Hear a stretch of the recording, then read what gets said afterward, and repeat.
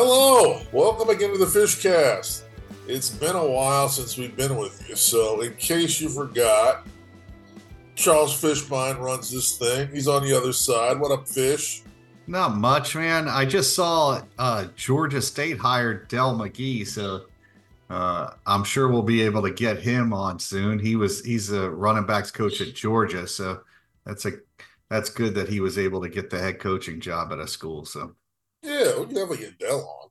All right. And of course, I am Corey Long. So we are here to talk about all things of all things. First and foremost, it's baseball season in the Fishbein household. How is our buddy Ethan doing? He looks like I can see on the pictures. He definitely looks the part. He looks like he's already like 5 inches taller than yeah. He played the last two games. They love to put him in with bases loaded, no outs. I mean, he's the king of bases loaded, no outs. Did it again last night. Got out of that game. He's pitched basically in 3 games of the travel ball this year, maybe 4, and hasn't given up an earned run yet. So he's done a real good job. Got out of a bad situation last night. They played basically, I guess I'm figuring this out, the whole travel ball thing. They have like the major leagues, they have level 3, level 2, level 1, and we're level 2 supposedly. And we played a major league team last night in travel, and it was 23-6. It was 11-0 after the first inning. But I got to give the kids credit. They didn't quit. you. They fought through just the first inning.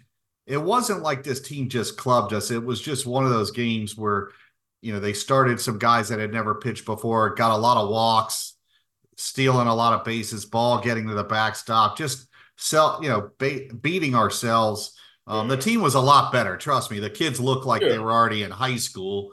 One kid drove up in a car. That's no BS. He did drive up in a car. So I think they need to check that 14. I don't Yeah. think it's 14 here. Yeah, I don't think they're giving too many driver's licenses to 14-year-olds, even in Florida.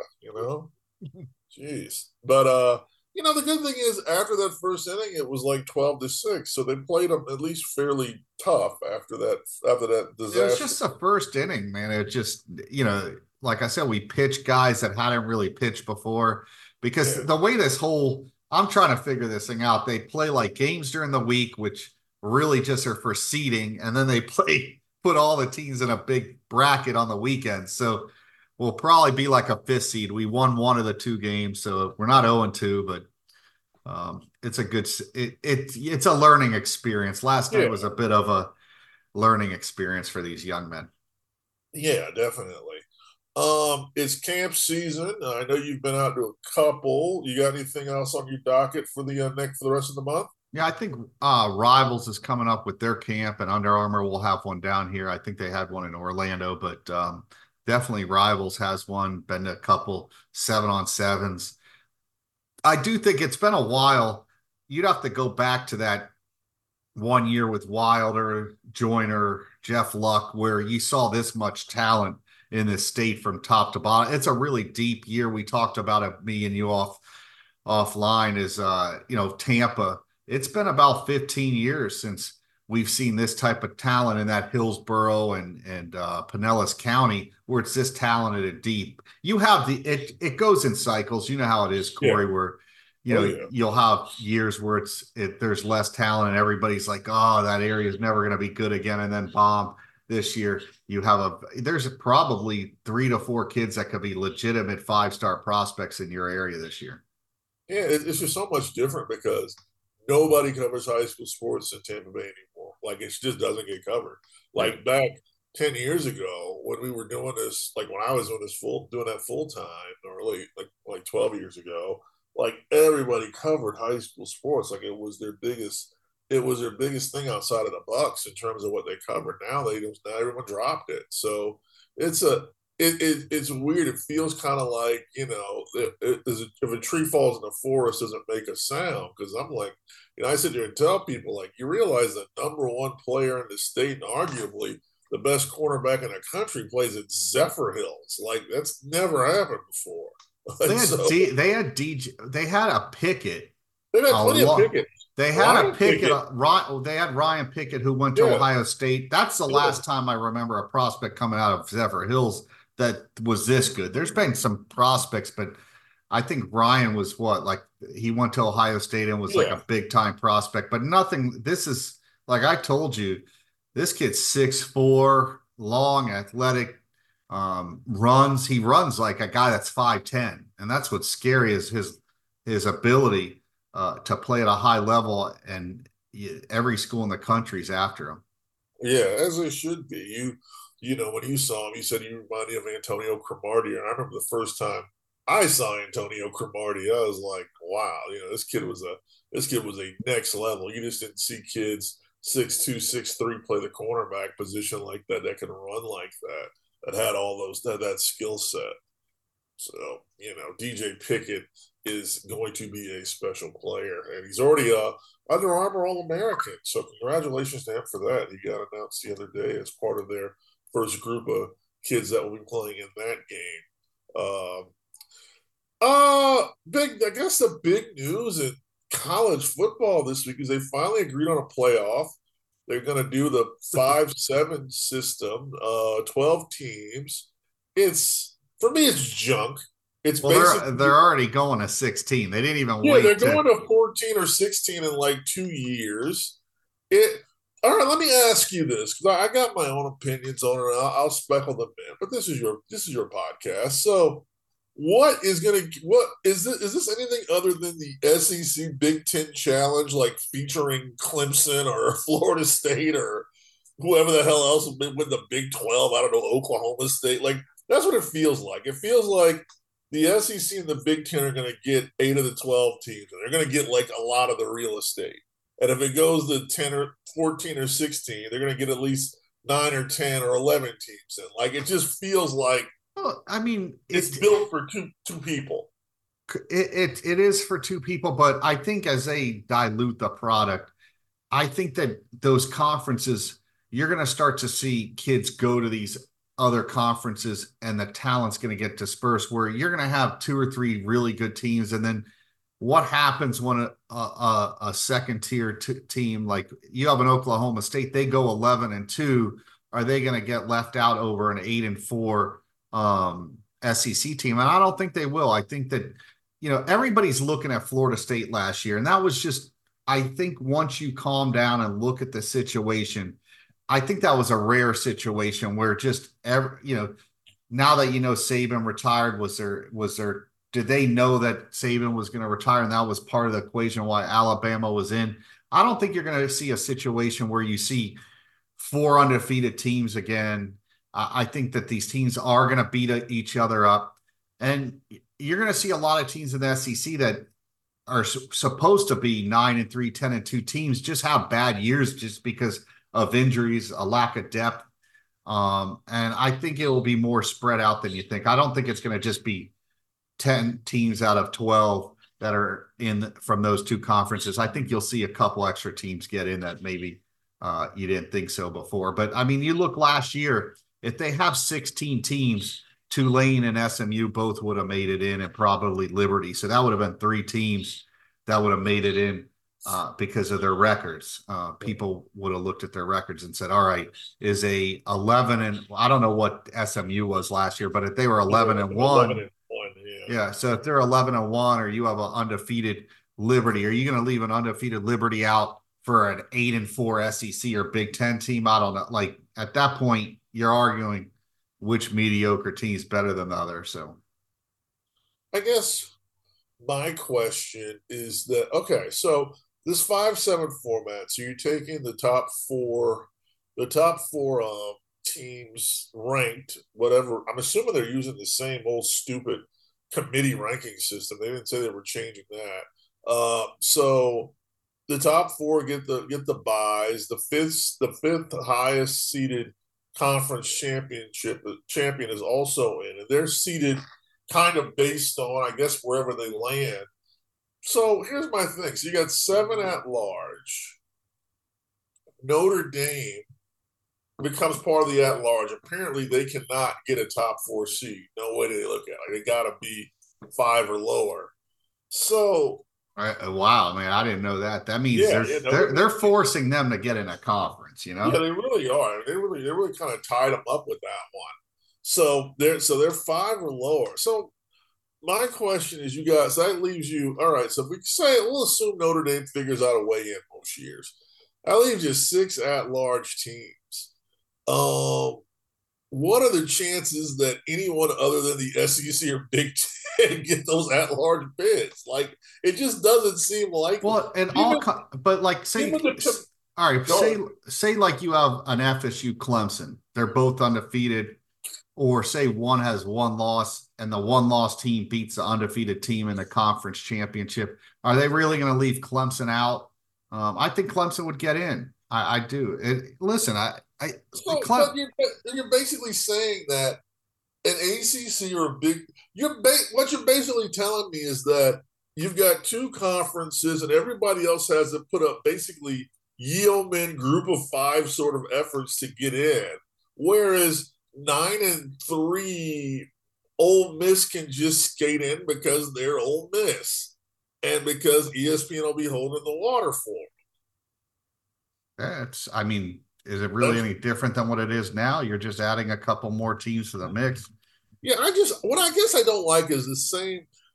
You get the same sort of closed door ranking system that you had before. Like they're not changing the rankings. It's the same 12 grifters on the committee, and they all sit in there in a closed door, and they can't tell you how they rank teams. Just know that they did it on the level, and it was really legitimate. And it's How does college football, basketball do it? Don't they have like more it's analytics and they Yeah, basically, they go through. They explain theirs because they use like the Ken Palm system as a little bit of of what they do, but they have those quadrants of wins. You remember, like you need like yeah. quad one wins, quad like Why can't they do they the can same spell thing? it out. Why can't they do the same thing with college football? I mean, how hard can it be to really? I mean, you got way less teams, you know? Because basketball is trying to run an honest operation. College football is not trying to run an honest operation. They're trying to make money.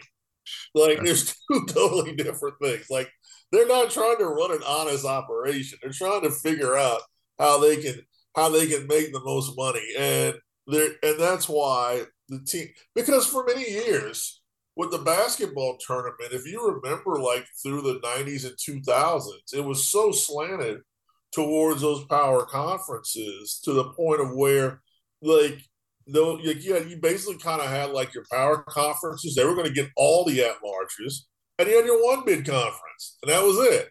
Now, but over time they realized that was just a bad move because there was a lot of good basketball being played around a country that wasn't getting the respect it deserved. So they decided to go with the Ken Palm ranking system, which helps you kind of determine like your top however many teams. And they went through the quadrant system of wins, basically saying if you schedule teams and you get teams in these quads and you win these games, you get in. Like we're taking these are the things we're taking under consideration. And I don't think like you can look at schedules, for example. Like Ohio State has one of the biggest joke schedules in the history of man in 2024. Like it's just awful. Like Ohio even State schedules is easy this year. oh my god, look at look at their non-conference. Like it's a joke.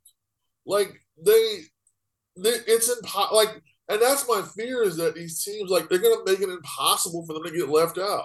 Like it's impossible for Ohio State to have less than 10 wins. Like their Well, entire first team can get injured and they would still have 10 yeah, I wins. Like, mean, but the reality is Ohio State. I can't remember the last time they didn't have 10 wins. I mean, you go look though. They do have to go to Eugene and play at Oregon this year. They got to play at State College, so that's 2 games, and they got Michigan at home, I think.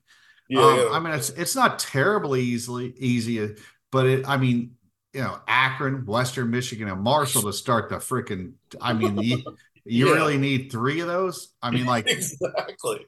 I And mean, darn, the MAC conference just got like a major. Like those schools should get upgrades and facilities if they're going to play that much in the Big Ten.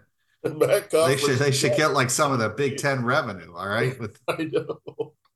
And I mean, we can go to like Miami. Like Miami, this is the year that Miami should be in contention with the playoffs with their schedule. I mean, outside of Florida State and Louisville, they don't play Clemson. They don't play either Carolina schools. Like they really got a night. Like they got Florida is their tough out of conference game, and they get that to start the season, which is where I'd want to play Florida at. I'd want to get them in week one if I'm going to get them. Oh my God. Yeah. You know what? Listen, it's sometimes you need a little luck and need some help. Yeah. I don't have a problem with that. I mean, listen, No, Miami needs to win. I mean, Ohio State, I have a problem with Ohio State's schedule more than Miami's. Absolutely. Yeah. I mean, Ohio State's looking to play for a national title this year. Miami's trying to get into the playoffs or at least win the ACC. So totally different situations. I mean, listen, Ohio State's always really had a 1 or 2 game schedule. Let's be realistic. I mean, yeah, they play Penn State, they play Michigan, and they're recruiting at such a high level that they really should never lose more than 1 or 2 games anyway. So, yeah. Okay. Well, we'll actually, it's funny. I think we'll maybe dive into a couple of odds things before we end this one if we got a little bit of time. But yeah, it's just all right. So this playoff thing, we know it's going to 14 or 16 right away. Um, is just having the extra playoff, is that gonna kind of preserve this? Like, I want to keep this thing 4 conferences for as long as we can. It looks like FSU and the ACC are going to cut a deal, so FSU's gone. And if that exit fee isn't that much, I feel like most of the ACC is gone. So I think we're down to 3 conferences already. yeah, I mean, it all depends what's going to happen with the rest of I mean, the Pac-12, there's 2 teams left. Teams, yes. I mean, do they just merge with the Mountain? Like they're going to add that conference. There'll be a second tier conference, but they'll probably have the schools are going to probably do something to help those 2 schools out and put them in a conference where they'll have an at-large bid automatically if they win the conference because they screwed those 2 schools so bad. I mean, like, listen, not only did they not take them, they took all their good players. I mean, hey, they stripped them of everything outside of the studs. I mean, jacked them overnight. I mean, the 2 schools had. Listen, not only did they not bring them, I mean, like every good player is gone too. I mean, those 2 programs are basically SMU after the death penalty. So it's just. What was the old Matthew Thomas quote after they lost the Bulls? What did he say? I felt like I got jacked without a gun or something. Yeah, like pretty much, man. That's how Washington State and Oregon State felt. It felt like we got jacked without a gun. Like overnight, coaching staff at Oregon State gone. I mean, the 2 coaches that took over those 2 programs are wondering why they're getting Mac level paychecks now. They're like, wait a second, I took this job thinking I'm getting $4 or $5 million a year. What's this like $800,000 paycheck here? You know? And I agree. I would just merge with the Mountain West and take the Pac name. And I think if they're getting some levels of money. I mean, I don't know if they can even keep the network going, but it gives you something. It gives you some point of something. I mean, what are those teams in the Mountain West? You got Boise State. You got Boise. Yeah. You got Colorado State should be better than they are. Well, you probably do something with the Big 12, maybe even. Here's my thing: if you get those exit fees out of the ACC, you probably get Cal and Stanford back. That at least gives you some more.